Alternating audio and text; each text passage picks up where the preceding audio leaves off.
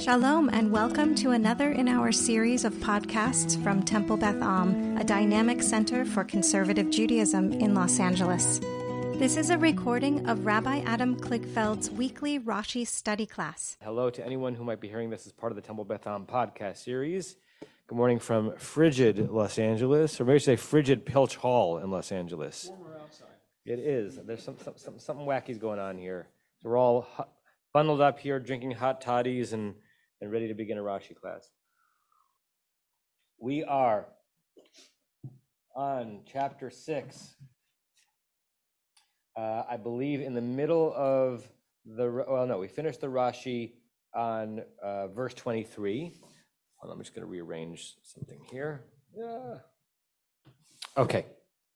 Is the sound okay, Diane? Can you hear me on Zoom? I hope so. That's okay. So we read verse 23 and the interesting Rashi that, as I said before, the comment the Rashi we read last time, the one we're going to read today, all stems from an interesting page of Talmud in Masechet Sanhedrin.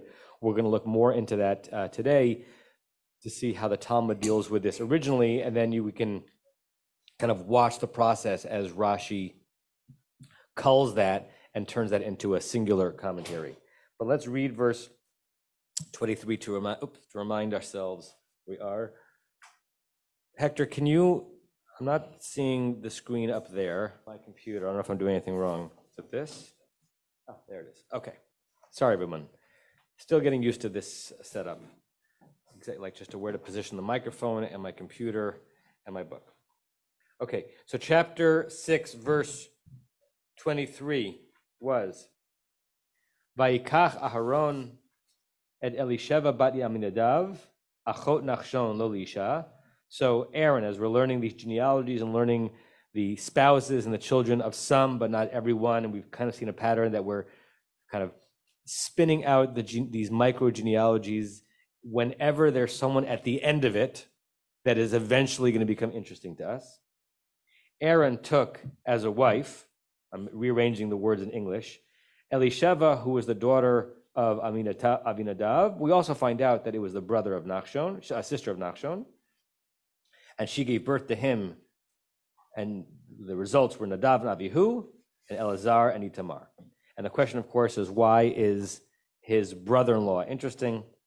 And Rashi, culling from that page in Masechet Sanhedrin, basically says, "Yikan lamanu shehanosei isha tzarich livdok be'acheha," that if you're going to marry someone, you need to look at the person's brother. And then in the Talmud, they added an extra line because they believed back then that the nephew and the uncle are akin, right? So if you want to get a sense of who your son's going to be, and in that society that was most significant, look at your wife's brother, and that will give you some indication as to who's going to come in the next generation. So make sure, right? It's almost more important to check your wife's brother according to this than your wife itself, right? Okay, that's where we left off. Any lingering questions of that before we learn verse 24? It's not until we get to verse 25 that we'll have another thing that will connect back to that page of the Talmud. Anyone? We did plummet for a long time last time. All right, so let's go to verse 24. Barry, you want to read verse 24, Uvnei Korach? Oh, we need a microphone, Barry.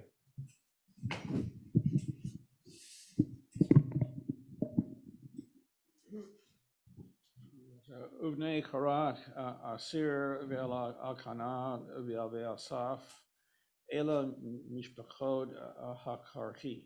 Rick, can you hear on that? Could you hear Barry? Hear what? Aha. Yes, I can hear him. Yes, I can hear him with the microphone. Thank you. Barry, translate. The sons of Korach, Asir, Elkanah, and Ahiasaph.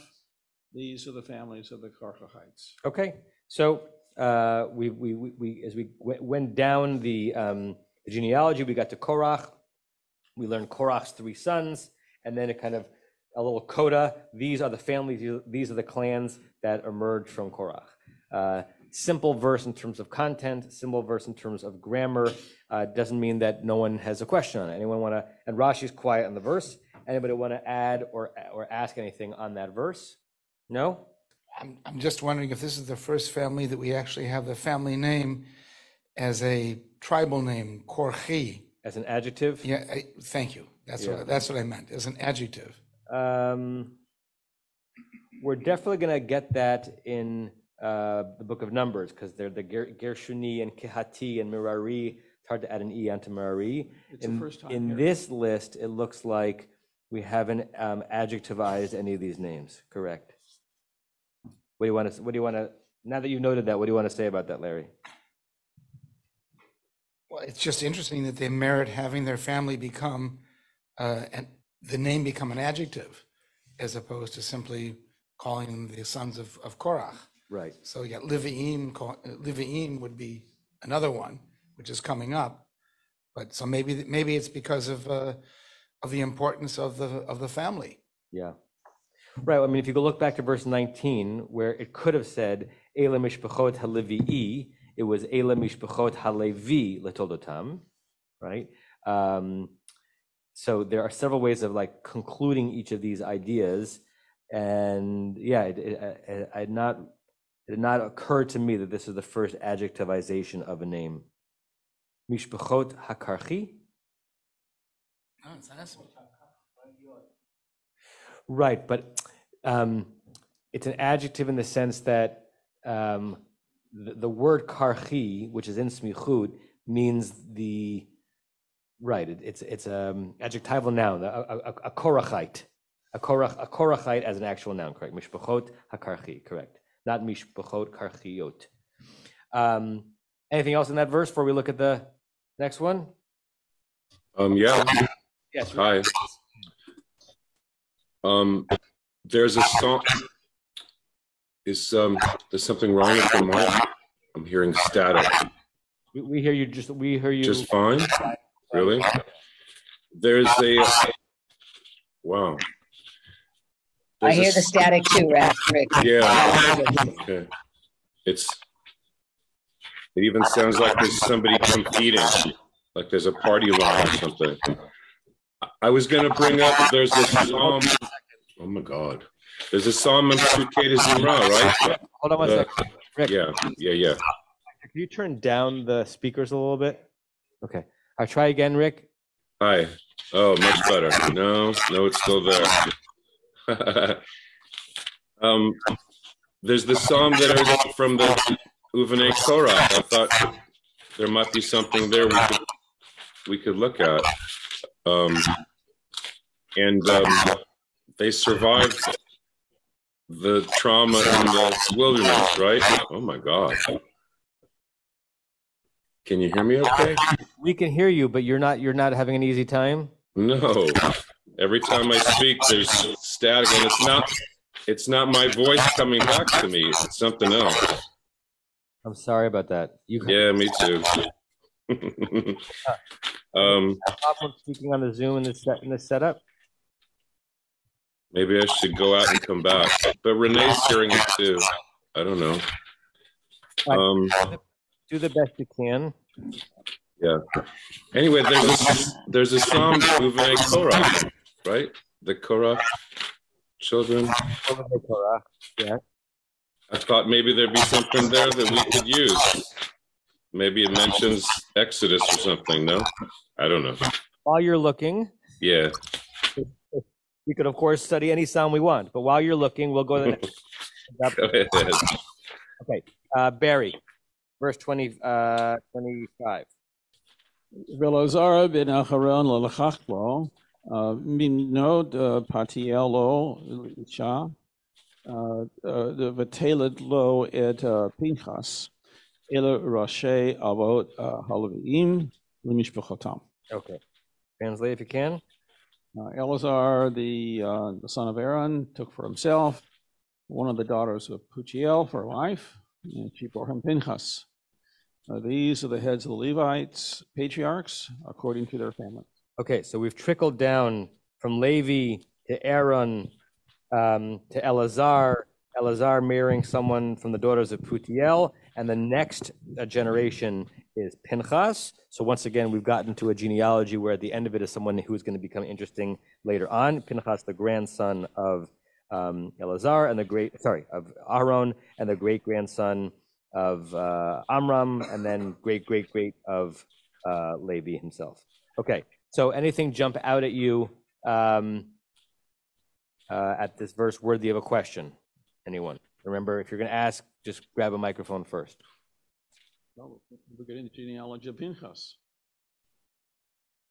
Right, so this does bring us to Pinchas, and Pinchas has become a significant person in the book of Bamidbar, and we can find out whom he's related to. We've also noted that Pinchas and Korach are they first cousins. I don't think I have it right in front of me, but this is the family that's going to become interesting in the desert is related to one another. Rick, something's going on with Rick. I'll undo that. Okay. Hi, Millie. Any other questions on this verse? I see Alan, and then I see Rebecca, and then I see Rachel. It says Mibnot Putiel, from the daughters of Putiel, but they don't give the wife's name. So why do they just say the daughters of Putiel and not the name of the wife? Right. There's so much about that phrasing which is worthy of a question. So first of all, we don't know the name in the same way. Well, not in the same way. In the previous verse, we learned an interesting family connection to Elisheva, that she was the sister of Nachshon, but at least we got her name. Here, we don't have the woman's name. What else is interesting about this phrasing? Well, it's the daughters, yeah. Right, it's a category. Like, so he married into, you know those famous daughters of Putiel? Well, Elazar got one of them. And what's odd even about that? Maybe on the most basic level. Huh? Who's Putiel? Yeah. Right? It seems to be that if we're going to make a reference to the daughters of someone, then the someone should be so knowable that we'll say, that's why it's significant that we learn this, because this is the daughters of Putiel. Who cares what her name was? He got a Putiel daughter, right? How impressive. Or maybe the reverse. He was stuck with a Putiel daughter. But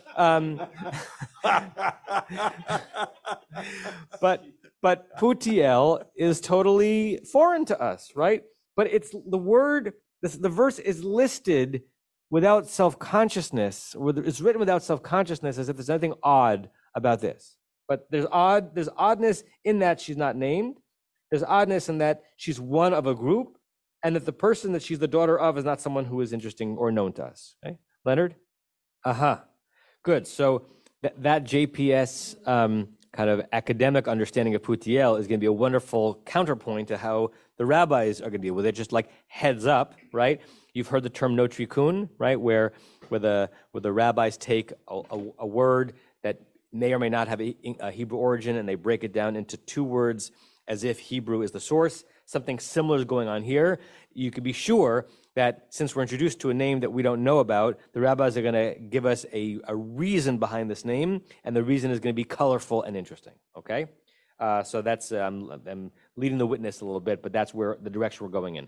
Any other questions on the verse before we get into the Rashi? Larry. Larry needs a mic. Can you just repeat what Leonard said, because we didn't hear you?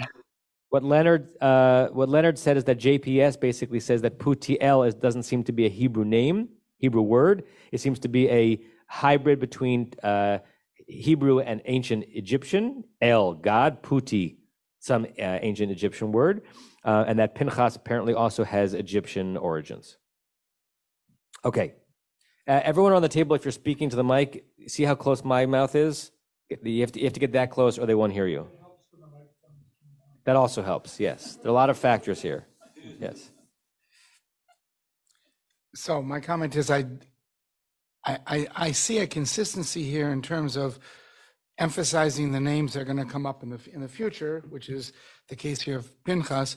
But I wanted to read the short entry by Alter, which goes along the lines of what we've been discussing. Putiel, Pinchas. These are the two names in the list of Egyptian origin, though Putiel has a Semitic theophoric suffix. Of course, El. I guess that's the theophoric is El. We might infer that taking a wife from the daughters of Putiel suggests that Elazar's marriage is exogamous, another indication that the Hebrews were not altogether segregated from the Egyptians. Exogamous meaning intermarried. as opposed to endogamy, which is intramarriage. And thus the wife might understandably give an Egyptian name to their son. Later, this possible product of intermarriage will show himself to be a fierce zealot on behalf of the Israelite purity. That's a wonderful kind of armchair psychologizing of Pinchas's character based on his potential family origins and the mixed nature, right? That the offspring of the mixed relationship became a zealot for one side against the other. Interesting. Okay. Anything else on this before we look at the Rashi? The one word that was used, Alan? the one word that was used, Theophoric. Theophoric, is that when you add something to make the name of God included in your name? I guess so. It was a theophoric suffix. So the suffix is the thing that is added to it. Theo, God, phoric. I don't know what phoric means in the word metaphoric. Yeah. But it basically means that. I don't know why it means that. Okay, because in our Siddur class, Rabbi Avi Avivi was talking about this in one of the Psalms about adding the names, and there's certain names that end in the name of God, or even that Joshua's name, it was added, they added letters to become, to indicate that God's name is included within the name itself. So it was and he used a word that I didn't hear then. I think it may have been something like theophoric. Could be. Right, that Hosea was turned into Yehoshua, the idea being that he called him that as a pet name to suggest that he believed that Joshua could be godly or already was godly, or may he be godly. Yehoshua, correct. Your name is Lan, and you have a theophoric prefix, Lan. Oh my. Okay, on that note, Barry, read the Rashi, please, on Mibnot Putiel. He needs a microphone. Close to it. You got to go closer, Barry. No one will hear anything. Thank you. How's that? Better. It's okay? All right. Mibnot Putiel. Mizeva Yitro. Shabtain Agalim Lavoda Zera. Okay, pause right there. So the Rashi's first answer, and then we're going to look at the Talmudic source in a second, but let's just see how Rashi first digests it. Mizera Yitro, what's Zera here mean? So a descendant of. Right, it's from the seed of Jethro, meaning a descendant of. And now Rashi's going to describe Jethro in a way that is a play on the puti of the Putiel. And the puti is pei tet. So Jethro, who was pitem agalim lavuda zara. Anyone know what the Hebrew word lifatem means in the PL? I'm going to pull it up on the Zoom, at least see how Joshua understands it. You would think it's not related to pitom, although there's the visual that you can connect to in a second. So this is Jastro on patam. So this is one of the words where what binyan the root falls into changes the meaning. So in the pa'al, liftom, potem, it means either to crush or to pound, or to expand or make large, or, hold on to this one, to fatten. Okay? Before we look at the pitem, anyone have an association in their mind in liturgy or anywhere else in the word pitem or pitom? Aside from that, where there's an aleph in the middle of that word. Isn't pitom suddenly? Also, a different root that's pei taf aleph, peta, or ayin. Pitum hakatoret. Anyone come across that? It's in. We don't say it out loud in our davening, but it's at the end, usually of a Shabbat morning service at an Israel and a weekday service. It's a list of all of the spices that went into making the incense, right, in the temple. And there's a whole list of it, and it's a Mishnah, and it appears usually before the last Kaddish Rabbanan. At the end of our services, we go to a mourner's Kaddish. We don't do Amar Rebbe Elazar, all that stuff. But in many services, after Aleinu, before mourner's Kaddish, you have an extra section, and then a Kaddish Rabbanan, and then something, and then mourner's Kaddish. And in that first section is Pitum HaKatoret, the arrangement of the spices of the incense. Right, Barry? The end of the esrog.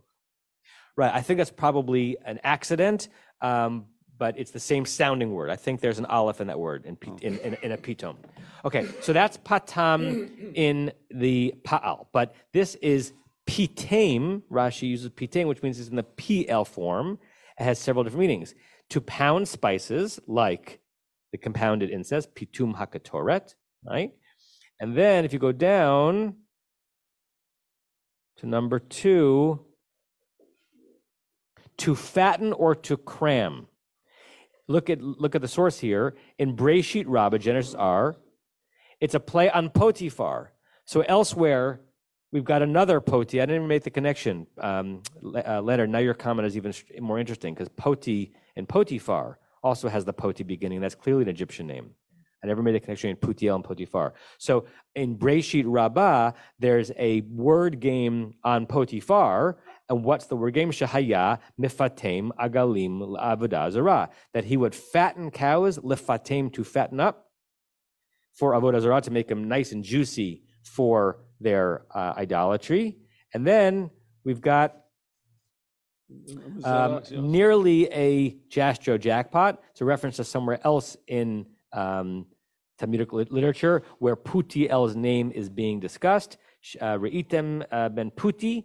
Do you see that the son of Puti, Shepitem Aviv Imo, whose grandfather Avi Imo fattened up calves? Okay, so go back into what we've got here in Rashi. We're saying that why is it called Potiphar? Why is it called Putiel? Because he was a descendant of Yitro, and Yitro, at least before the Midrashic notion that he converted to Israelite religion, was a idolatrous priest, and he would spend his time fattening up his cows for the sacrifice. What kind of a, I don't know, nickname is the wrong word. What kind of a way of describing Yitro is it to say that he fattened up cows for avodah zarah? Is it a praise? Is it a critique? Is it a description? In what way is it slander, Larry? It does make you think of foie gras. Foie gras. I'm not sure it's related to foie gras, but he's fattening up animals for avodah zarah, for idolatrous sacrifice, and it's not a nice thing. Right. Yeah. I mean, it's not. It's the question is, it's not a nice thing from our perspective.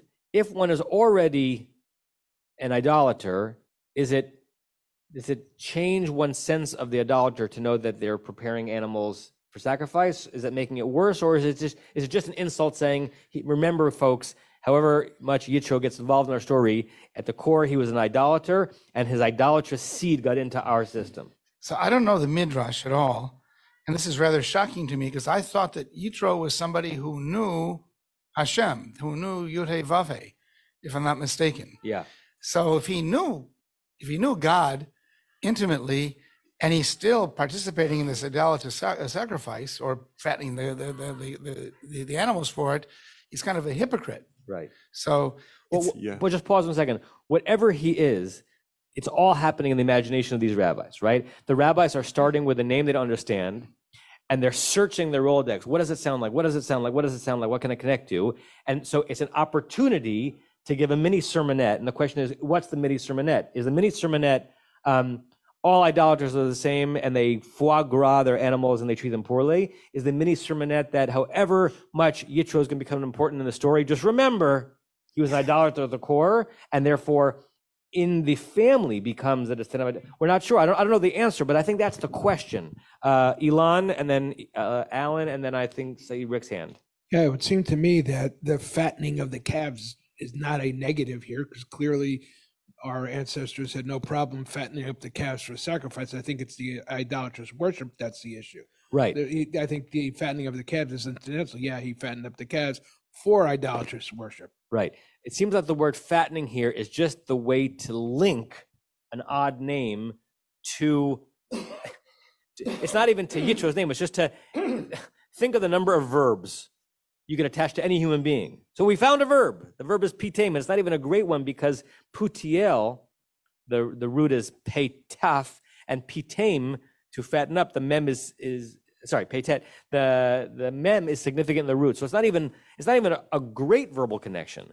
But it seems that the connection is to get to Yitro, and the way there is this verb fattening, but not that the problem itself is the fattening. What second, Alan and then Sue? No, go ahead, Sue.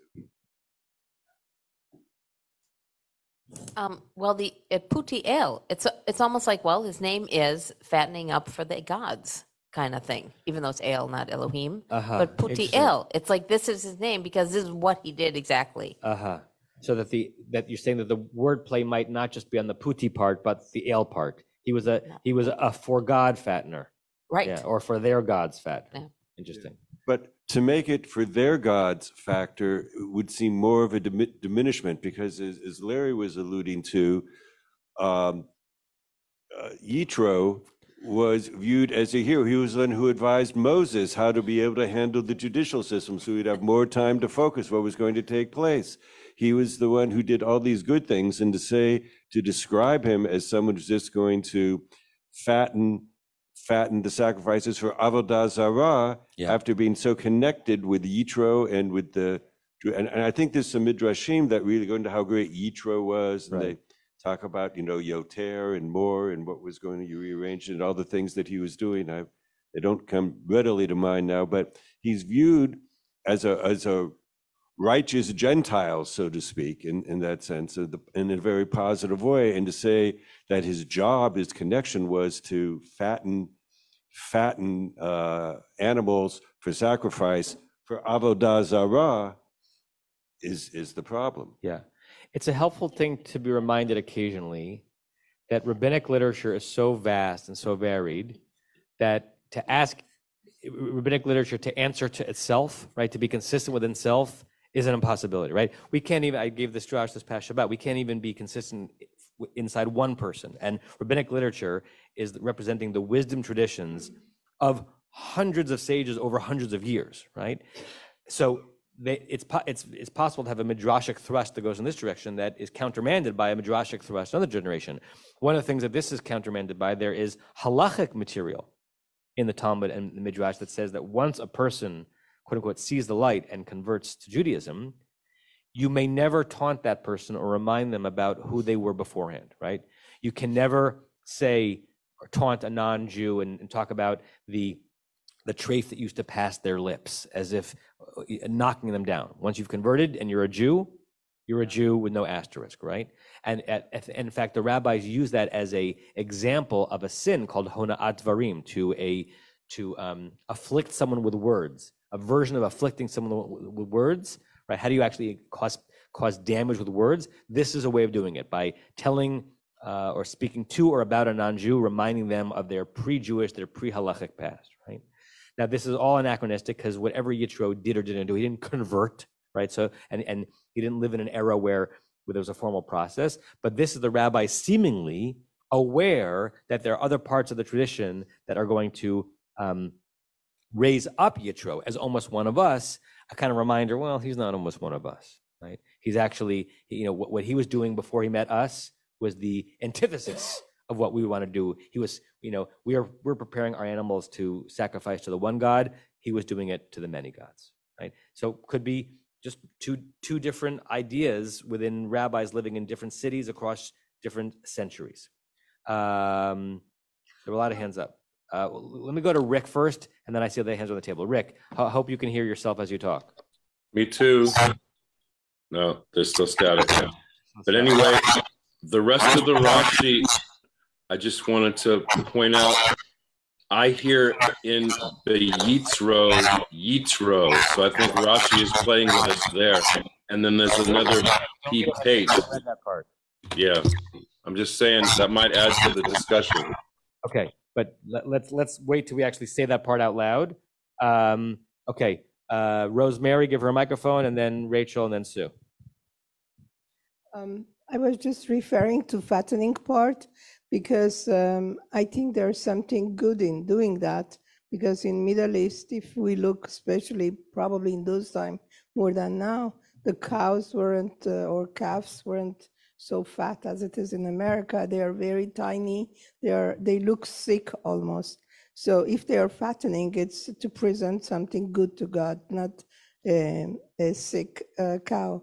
And we do that for turkeys in Thanksgiving. Right. A month before, they give them walnuts, and that fattens them very fast. And that's for economical thing that they become heavier. But it's not bad thing to fatten before even sacrifice. Right. In a tradition where the goal is to offer something choice to your God on an altar, then having what you're offering being from the best that you can offer is a good thing. The question is this an entirely negative idea because it has to do with Avodah Zarah, or is this somehow saying that, when he was a priest to them, at least he was working hard, to expend more of his resources to fatten up his animals for Avodah Zarah. I have a hard time imagining that the rabbis can say anything praiseworthy about idolatry, but you're right. Within a tradition where you're offering up your best to the gods, you might as well have your animals be more plump, right? Rachel, Sue, and then Barry.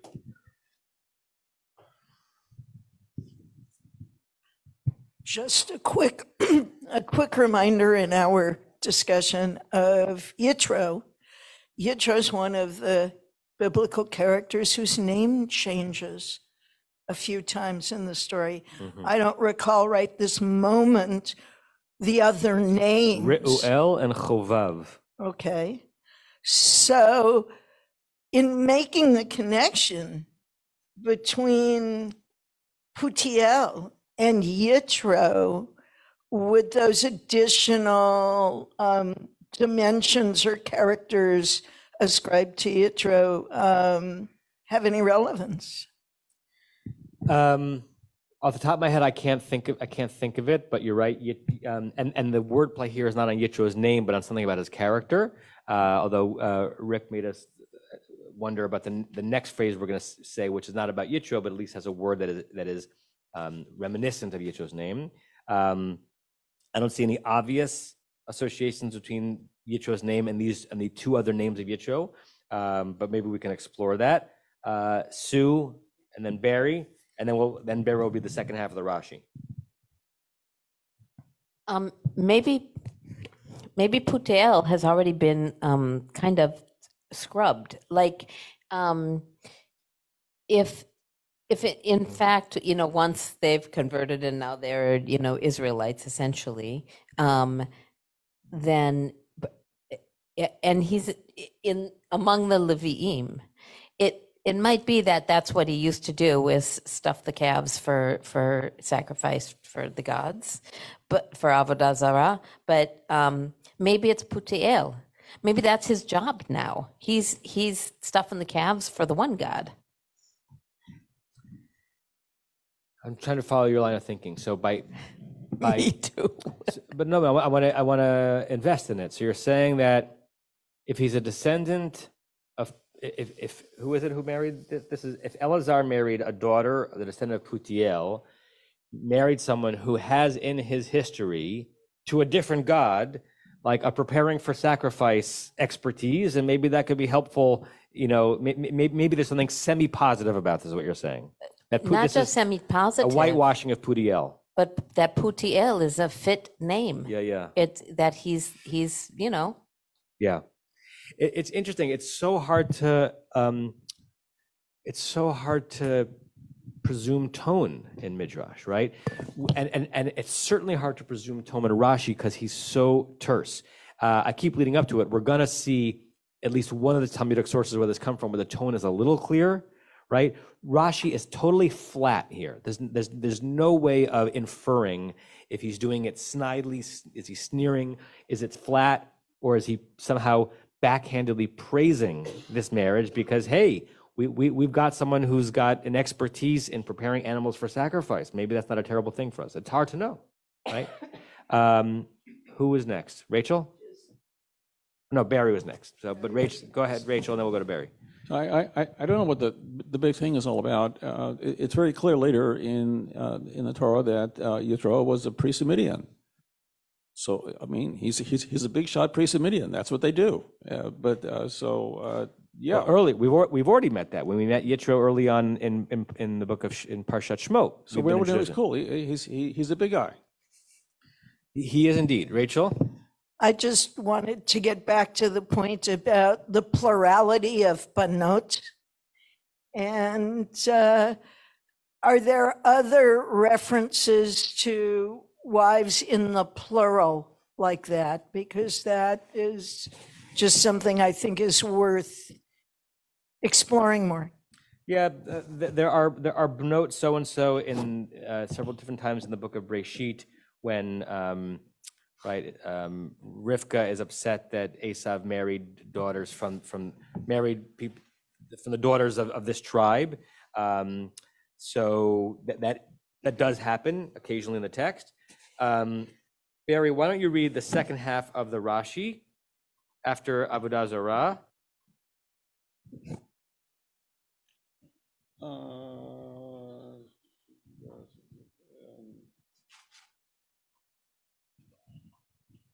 It says where Mizerah Yosef. Okay, so read that. Mizerah Yosef. Shapit Peit B'Yitzro. Okay, so maybe Putiel is from the offspring of Yitro, and the connection is Putiel Pitain. He was a calf fattener, or maybe Putiel was a descendant of Yosef. That's better. And what's the word play on Yosef? That Yosef was Pete Pate Yitro. Pete Pate. Anyone know what Pete Pate means? I have word contempt.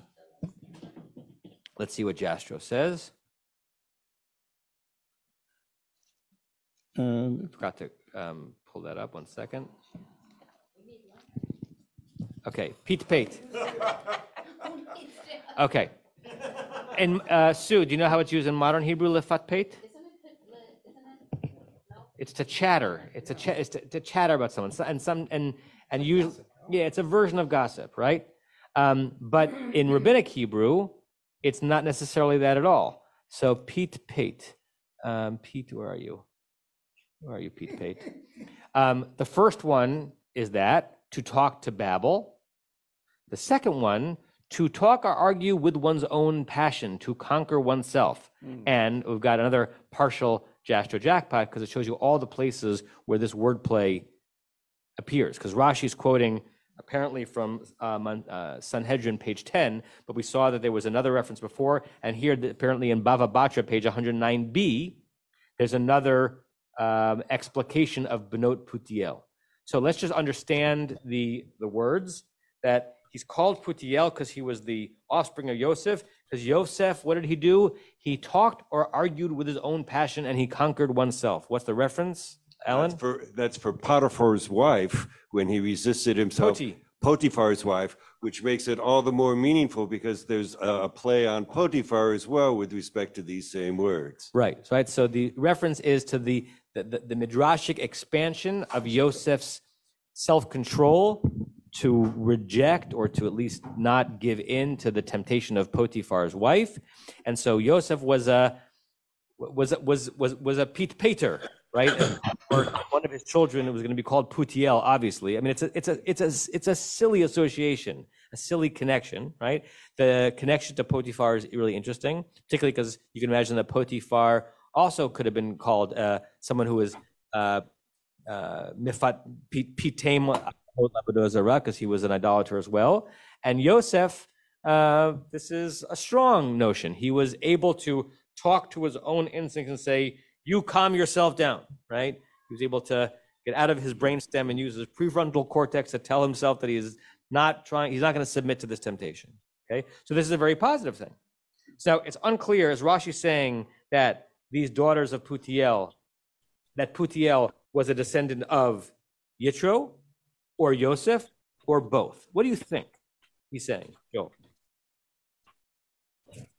I just have a footnote that says the reason Rashi does this is because there's an extra yod in Putiel, so therefore it's pei taf.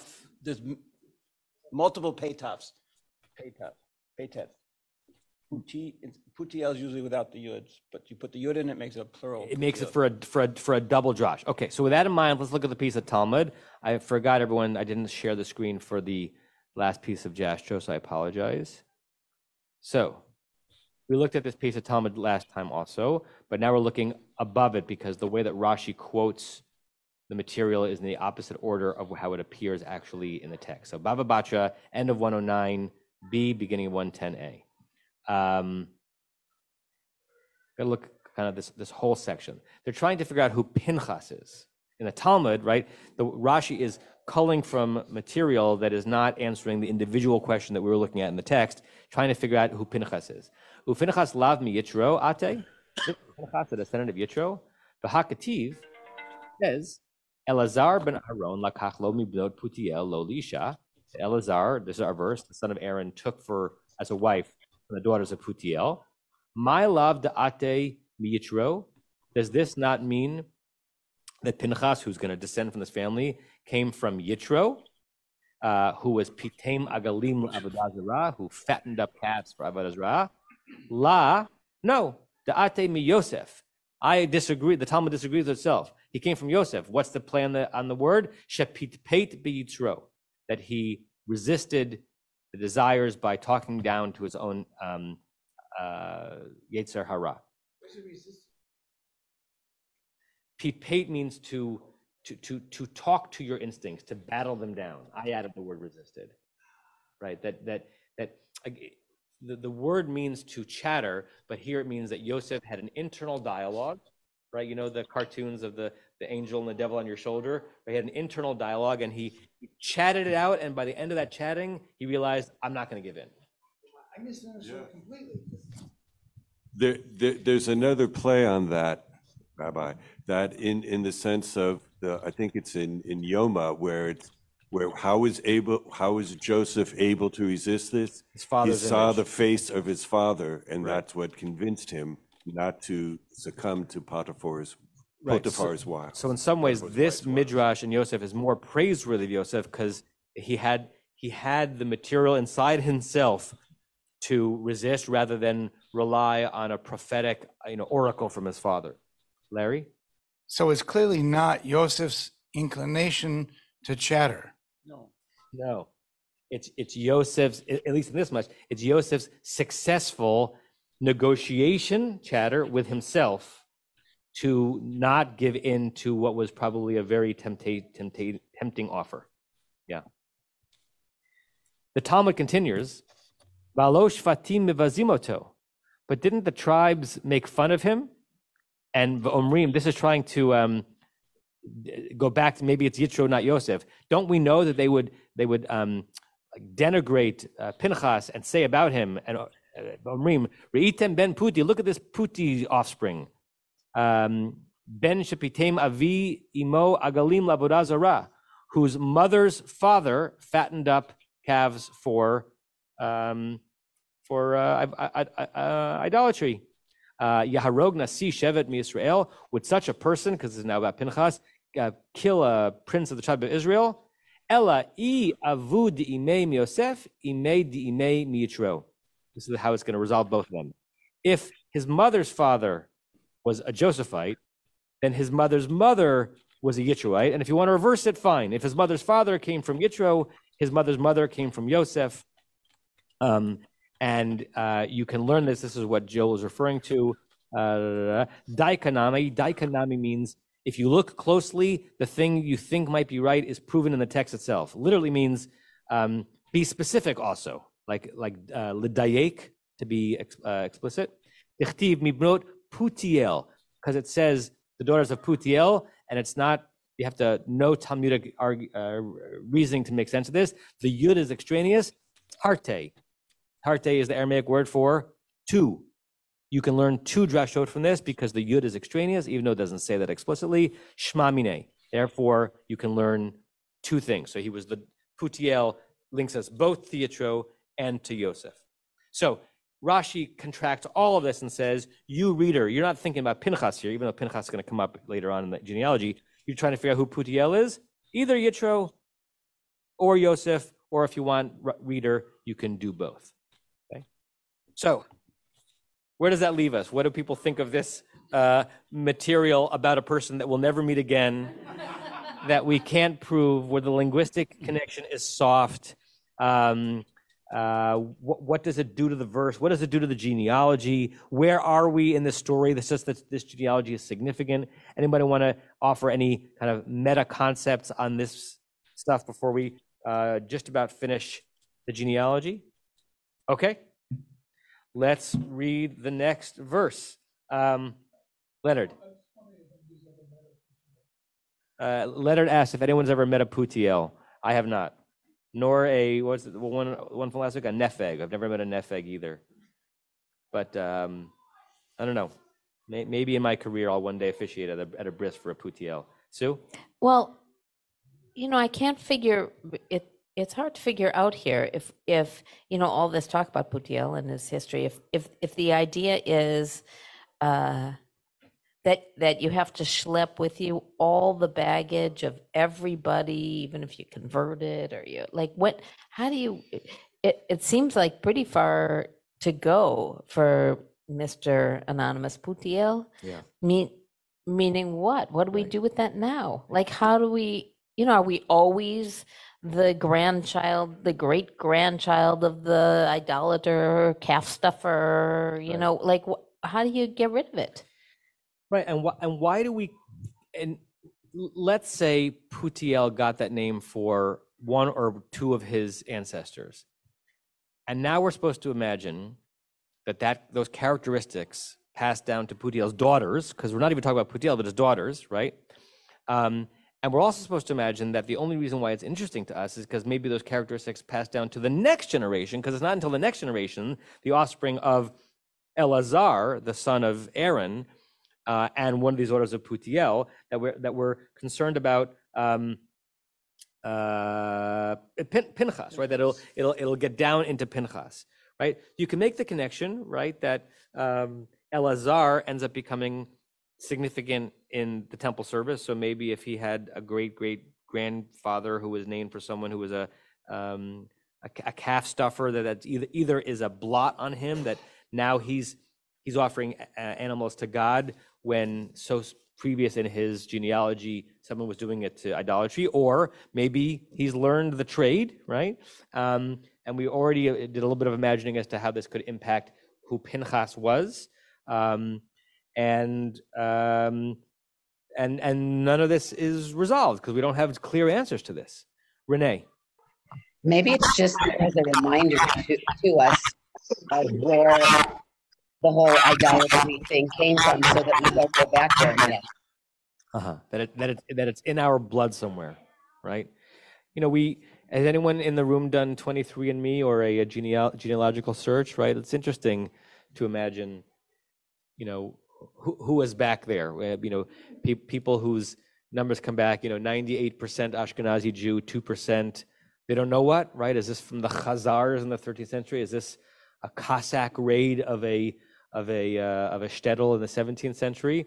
And at some point, does it really matter? We are who we are. It is interesting to know a little bit our parents' emotional, psychological, and medical health histories, and maybe our grandparents, but our great-great-grandparents, does it really show up in us?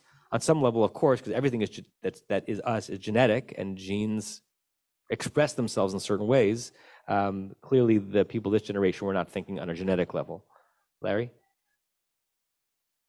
It could just be our desire sometimes to associate with notoriety. Yeah. I have an aunt by marriage who is a daughter of the Purple Gang, which was a notorious gangster operation in Detroit. And I don't shy away from mentioning that.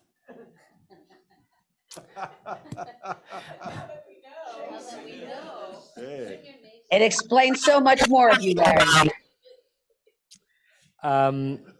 Let us keep going. Let us read verse. Oh, Leonard, we're never going to get off this verse because apparently it creates interference for the people speaking on Zoom. Okay. So I found another reference over here. It's suggesting here that Putiel is in fact a Hebraized version of Potipharah, the priest of On, whose daughter Joseph married. That's in Genesis 41:45. And it says that the PH being the definite article in Egyptian and the Ra, the Egyptian god. Right, so maybe there are really stronger connections here with the Yosef side of the story, right? And it's that the Putiel, Potiphar, the Midrashic view may be, connecting him to having controlled his urges, but it may be that we're actually talking about the same family over there. Yeah. And it's very interesting too, if it's Potiphar Ra, and Ra is the Egyptian god, it's another example of, what's that word again that begins with the T, the Theophoric. Theophoric. It's theophoric in the Egyptian sense. Yeah. Barry?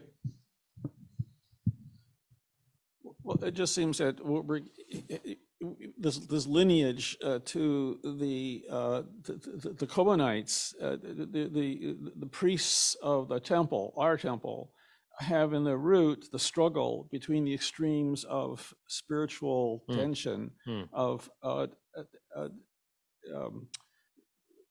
idol worship, controls one's self, and performance to God. That's really interesting, Barry, because I hadn't thought about what is narratively shared between the Yitro and the Yosef in this one Rashi called from the text in Bava Batra.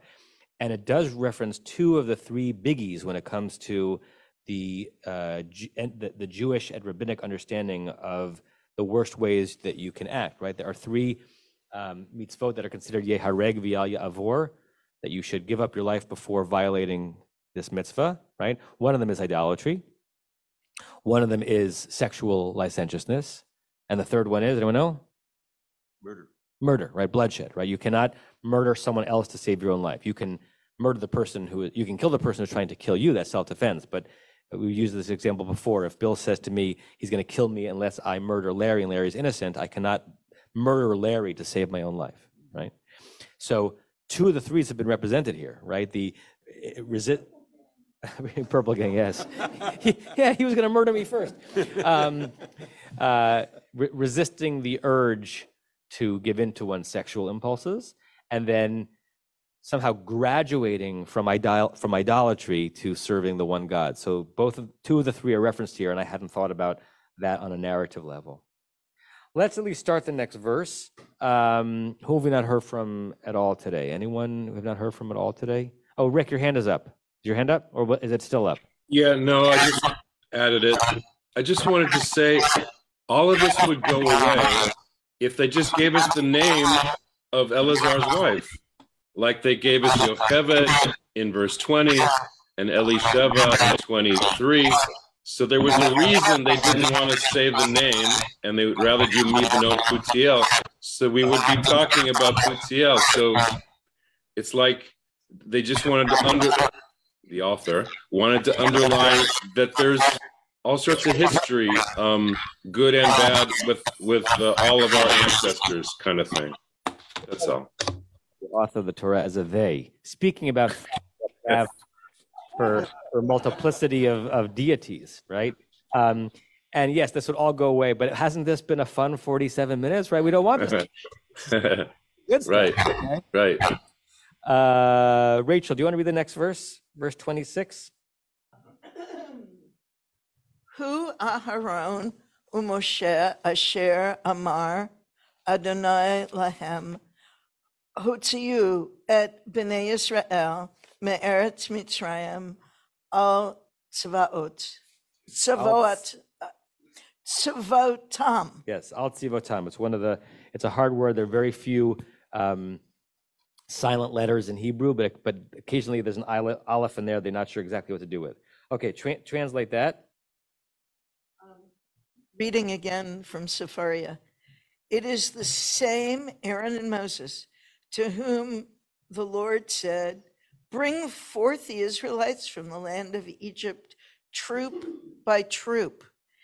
And I'm particularly interested in that military reference. Yeah. Troop which translation do you know? What translation you're reading? Is it Everett Fox or JPS? Do you know? It's word for word JPS. Word for word JPS. Okay, because Sepharia has different translations. So Everett Fox is by their force.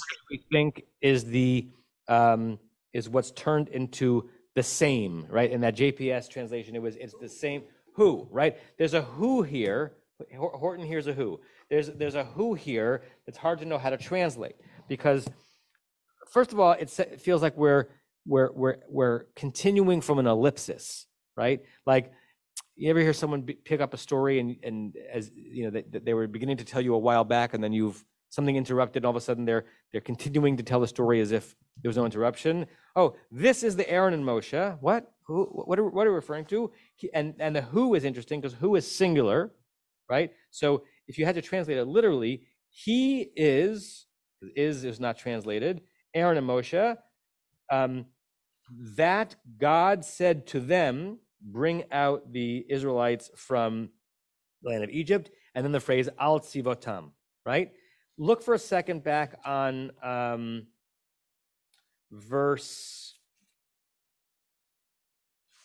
chapter 6, verse 13, yes. Going back to before we started this genealogy, which is not that many verses ago, but because we've lingered on some of the stuff, it's a long time ago in our learning of the material. After the encounter where Moshe again speaks about his reticence to take on this job, and he's aral svatayim, how they're going to listen to me. There's a chapter break, or at least there's a parsha break in the Torah's columns after verse 12, but it's not a break in the Christian designation of the beginning of and ending of chapters. Vayidaber Adonai, God said, El Moshe v'el Aaron, to Moses and Aaron, Vayetzavem el bnei Yisrael, we spent a long time in that verse, and he commanded them regarding the children of Israel, V'el Paro, and also regarding Pharaoh, Melech Mitzrayim, the king of Egypt, Lahotzi et bnei Yisrael me'eretz Mitzrayim, to get them out of Egypt. And then the next verse is the beginning of the second aliyah of Va'era, Ela Rashei Vaydevatam. Let's remind ourselves who we're talking about here, who they are. It seems to be that the reason why this is introduced is to give us the full picture of the two people who are the main characters in the actual story that's happening. The actual story that's happening is not that people were being born. It's not that Putiel had daughters. The actual story is this: Moses and Aaron are about to go into the lion's den to remove the Israelites from Egypt. We figure out something about them. Back to who are Moshe? These very ones that were mentioned in the above genealogy. And hold on. And while I was doing that genealogy, I also told you about some of their descendants. But it was all about Moshe and Aaron, or yes, Aaron and Moshe. Rashi will comment on that as well. It's the opposite order.